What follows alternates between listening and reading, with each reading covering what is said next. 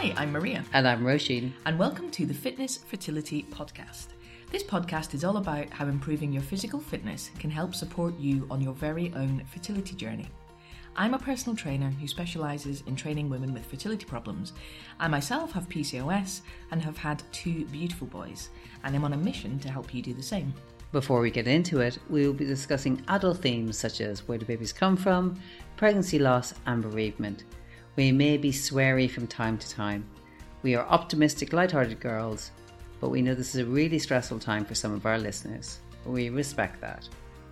In this week's episode, we will be talking about a few key topics when it comes to exercise and fertility. We are going to be talking about egg quality, egg quantity, and the relationship between sleep and fertility. I know we're born with a crap load of eggs. Crap load. But we really are, though. We really are. Shall I give you some numbers? Yeah, go on. Okay, so I was amazed actually when I read this.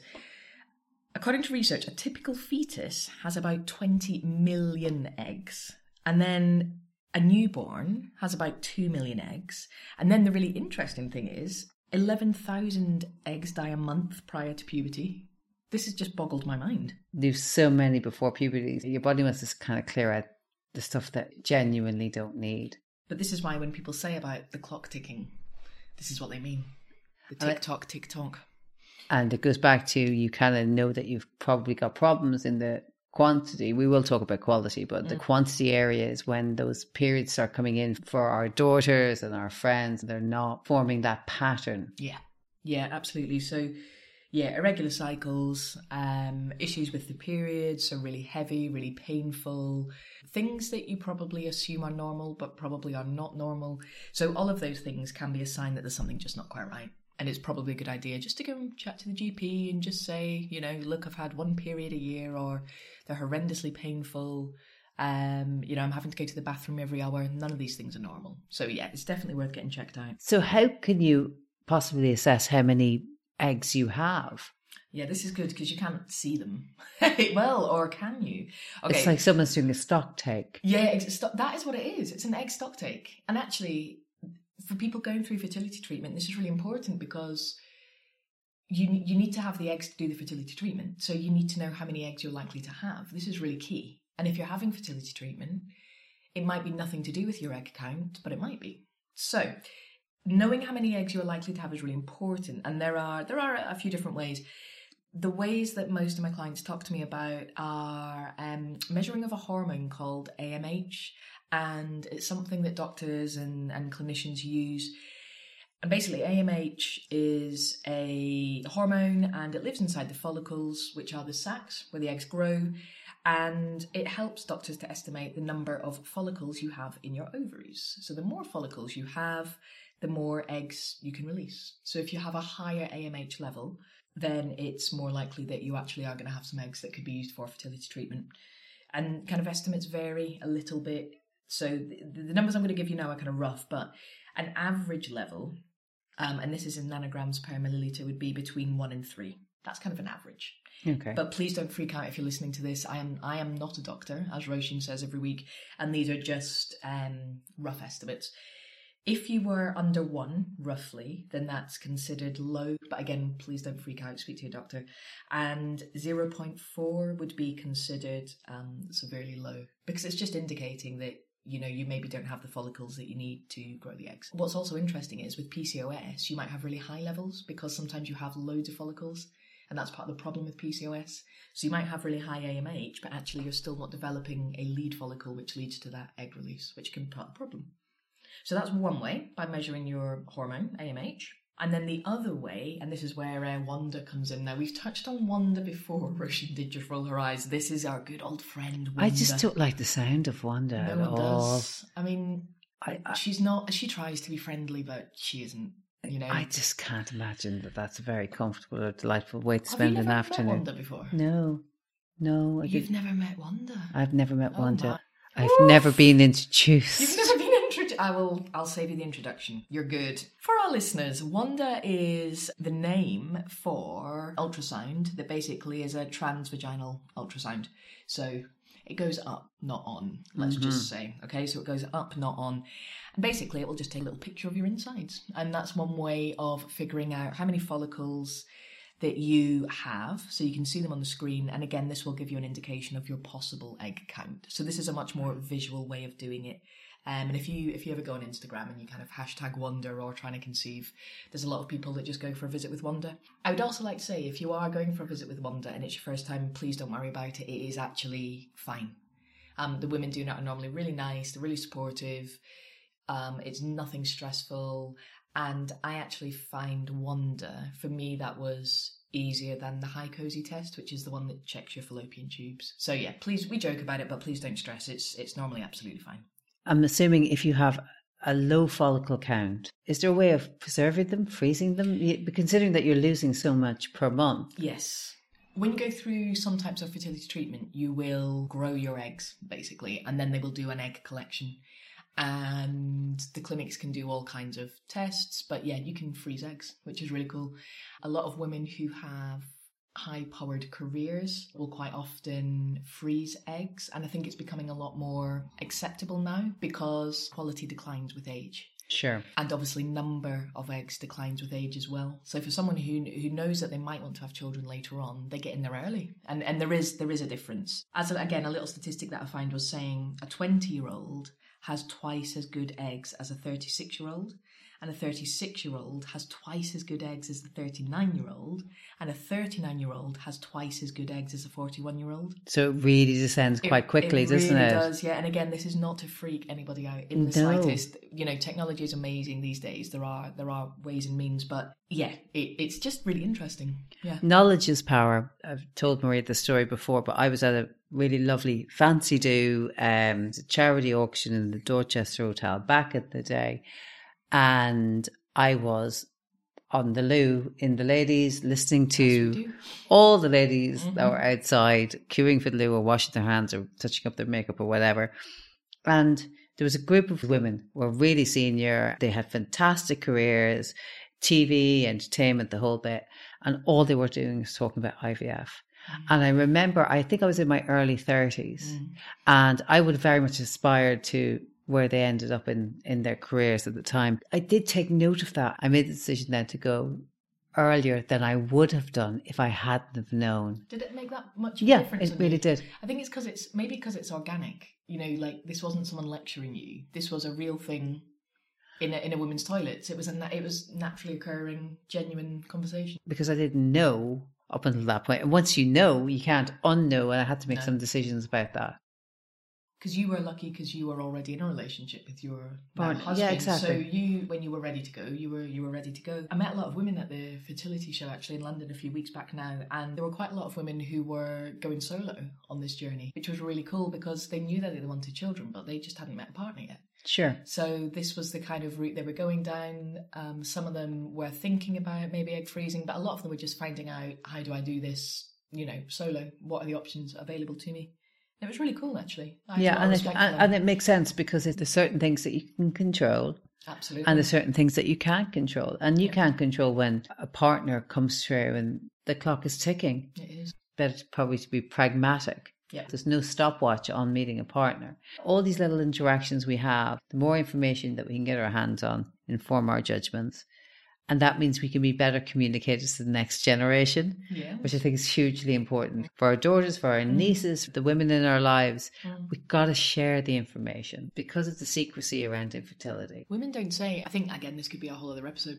Whenever I speak to people, like I've got so many people in my head right now, when I tell them what I do, whether these are complete strangers, which is one example I'm thinking of, or a colleague that I've known at work for 15 years, and they kind of look at me and they go, oh, right, yeah. And then it's their wife, their partner, them, everybody has something to do with infertility. So I just tell people now, because I'm like, well, yeah, I love what I do. And I'm really proud of doing this job. And it makes me really happy to help other people. But a lot of people are still a bit nervous about talking about it. Hopefully, we're helping to break that down a bit. Exactly. And it should be mandatory education for women in schools. It should. This is how many eggs you have. This is when Yeah. they degrade. This is how long there's on the clock. You can't really do much with the amount of eggs that you have. No. Can you do anything about the quality of the eggs that you have? Yes, and this is where I get very excited. Of course I do. Yeah, so your quantity is your quantity, but your quality is really kind of manageable. You'll be shocked to hear that, but exercise can affect your egg quality, which is amazing. It's for a lot of women, there's a lot of women I've spoken to this week in consultations, and again, they just want to be doing as much as they can. They just want to be kind of ticking all the boxes they can tick because they want to have the baby and they want to make sure their nutrition's on. Some of them have got an acupuncturist, and obviously fitness is a massive one. And part of that is increasing your egg quality. So how can exercise affect your egg quality? I like to summarise things, so I will give you 3 answers to your question. Answer number 1, exercise increases blood flow, but it increases blood flow to your ovaries. And this is really, really important because your ovaries, they need this oxygen-rich blood supply to be transported to the follicles that grow eggs. So there's good circulation, has been shown in research to have a positive effect on your egg quality. And it's also been shown to improve success rates when you're stimulating the ovaries as well. And then there's more data that has linked the number of eggs retrieved and the quality of eggs retrieved to ovaries with a good blood flow. So this exercise is awesome, increases blood flow to the ovaries. So that is way number 1. Way number 2, we have touched on this before, but it's back to this idea of stress reduction, which I'm going to keep talking about because when you are too stressed, you release stress hormones like cortisol and adrenaline, and these things can have an effect on your hormonal system, and then that can interfere with ovulation as well. And, like I said a minute ago, we don't want anything interfering. We just want to be ticking all the boxes, doing everything we can. So trying to manage your stress is a really good thing, and exercise can help with that. And then the third reason that's been shown to be really important with exercise and egg quality is that if you do really exhaustive exercise or super intense exercise, it can release these things called free radicals.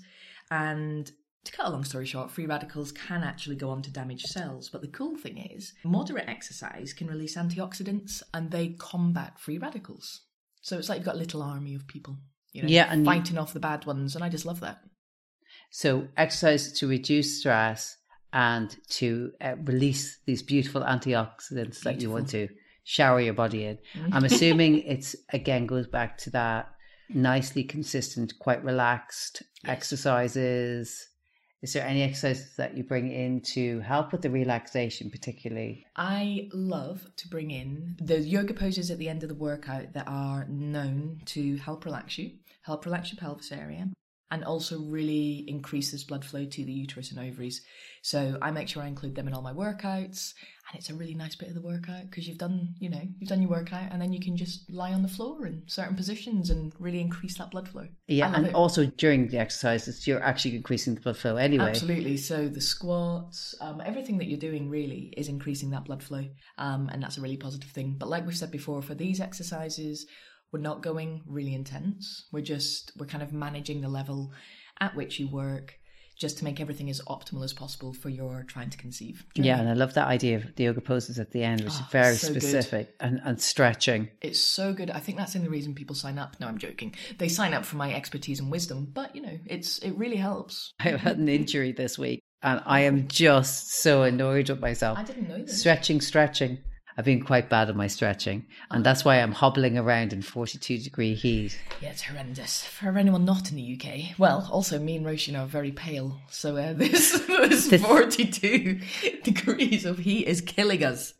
We are dying. Yeah, here. We have not signed up for this. We did not sign up for this. We have chosen to be in Northern Europe for a reason. Yeah, we have, for the cold. We love it, though. I do love the cold. So do I. This is why I was doing some articles today and on the Instagram about how to work out in the heat, because it is a real thing. It is a real thing. Yeah. It is genuinely very hard. It's very hard to get the motivation up as well when you're already warm. The other thing that's quite difficult at the moment for both of us is sleep. It is a disaster. But sleep goes. Yeah, I slept terribly last night. Don't think anyone in the country slept last night. No. And for anyone on their trying to conceive journey, this is actually really important because there is a link between sleep and fertility. So this is really interesting. And if you listen to any Olympians or any kind of top level athletes, they have all twigged now that sleep is so, so, so important. So it's really important for fitness. It's really important for mental health, and it's really important for our fertility. And I had a great time. Looking at research for this. It's amazing because I remember all these sort of like sleepings for losers, you know, the Margaret Thatcher, 4 hours a night. And I used to feel quite guilty because I'm a solid 8 hour a night sleeper. Too, at least. At least. And I always have been. And I've never known how anyone can function on less sleep. But I too want to be productive in my life. I too want to be successful. I too want to be, you are, you know, the message has been for such a long time that you are wasting your time when you're asleep. Okay, this drives me mad. Anyone that could see me right now would see me beginning to kind of twitch with anger. Sleep it's not a waste of time. Sleep is an active recovery process. You are winding down for the night, but in the different stages of sleep that we all go through, each different stage has a job. And it's really important that your brain goes through these different stages of sleep. And one of the stages of sleep, the deep sleep, this is the one where you're out cold. Your breathing slows. If you're sleeping next to someone, if they're in deep sleep and you kind of look at them, you might be a bit worried because, you're going to check they're still alive. They're out cold. In this particular stage of sleep, you release growth hormone. And this is super important because, as you might guess, it helps you to grow, but it helps your cells to renew. So it's this really, really, really important stage of sleep. And in order to get into deep sleep, you have to go to bed at a decent time. If you're on the night out and you go to bed at 3 a.m. and get up a few hours later, it's going to knock everything out. So it's not just about how long you sleep for, it's about when you go to sleep as well. So it's really important to try and get to sleep at a decent time so that you can go through all these different stages of sleep. It is an active process. It is not a waste of time. You must sleep. And it is very much linked to fertility. And there's loads of research on this now. Which is very exciting indeed. Anyone that already has children, you might be trying for your second or your third, knows that kids need a routine. And I think adults need a routine. I do. And one of the things, not to go on about the heat in the UK, but it's something that I used with the kids and I used for myself, is I'd usually say have a hot bath before you go to bed. You're always talking about baths. I know, because tonight it will be a cold bath. The other 364 days of the year, it'll be a hot bath. And the reason is because it sets you off to sleep. You're raising your core temperature. What your body's trying to do is trying to drag that temperature back down to a temperature it's comfortable at. And that uses more calories, which makes you quite tired. Make the room cool, for example. Don't have loads of electronics in the room. People are using blue light blockers. There's now bulbs that you can get to put into your lamps. So the light thing is really important, like you've just said. And just to explain this a little bit for people that don't know about sleep, you go to sleep because your brain in the dark produces a hormone called melatonin. And melatonin inhibits wakefulness, so it makes you less awake. But what happens is when you watch screens, or they've kind of got this blue light, that actually stops or kind of hinders the release of melatonin. So you are actually keeping your brain more awake. So we need melatonin. Melatonin is good. So in the dark, melatonin is released. But this all then links into fertility. So there was a really cool piece of research. You can tell I'm a geek, but I love it. So there was a really cool piece of research in 2010, and they were looking at women going through IVF treatment. They had a group of women. The women had failed to become pregnant because the quality of their egg, it just wasn't quite good enough. So after one cycle of IVF, these women who had failed on the first cycle, they were split into 2 groups.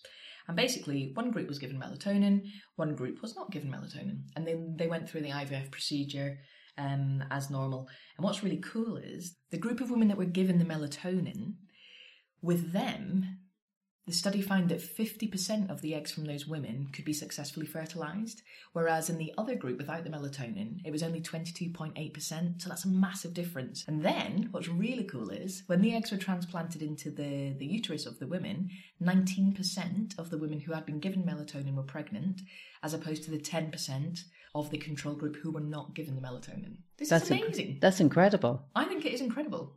I can't believe it. I think it's absolutely amazing. sleep helps on a number of levels anyhow, even before you have this information. It's just good for you anyway. It's good to do it anyway. It's great for stress relief. It's great for, as you said, clearing the body out during deep sleep. It gets rid of all those nasty old cells that we don't need anymore. And obviously rebuilding, because I know both myself and Maria, we like our resistance training. We like to lift some weight. So on your training days, the sleep gives the body time to knit your muscles back together and any tears that you may have, so you can get nice and strong. But now, obviously with melatonin added in as well, this must be like one of your top tips to any client. It's just like, get some sleep. Get some sleep. And it sounds really obvious.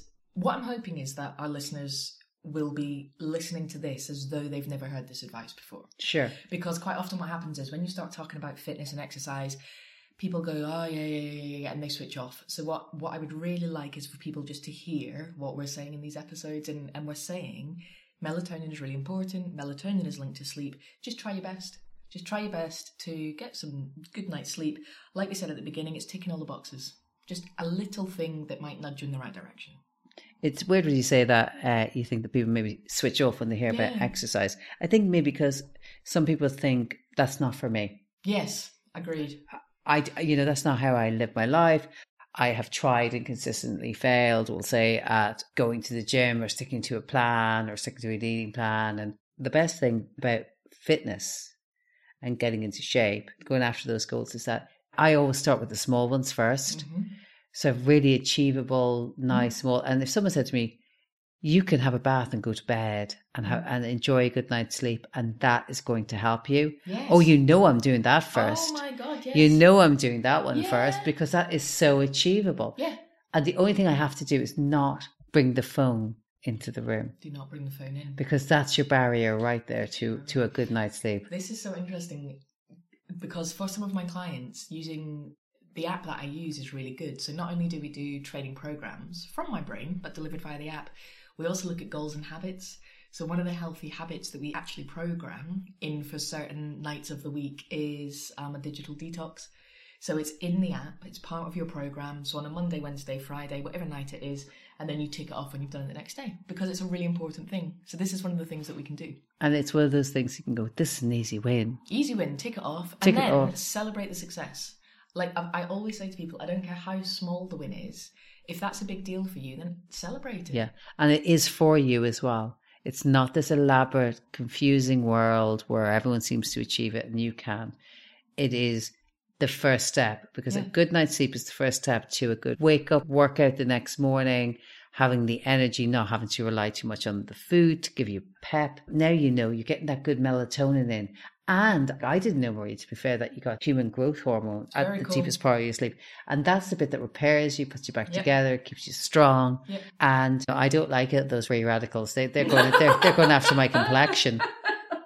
So anything that releases loads of antioxidants. Honestly, Rush and I, we've known each other for a long time, but you're a lot better on the skin and the beauty and the hair and we come at things, but you know what? We come at things from a different place. But we've ended up here together. We've ended up in the same place. Yeah, here we are.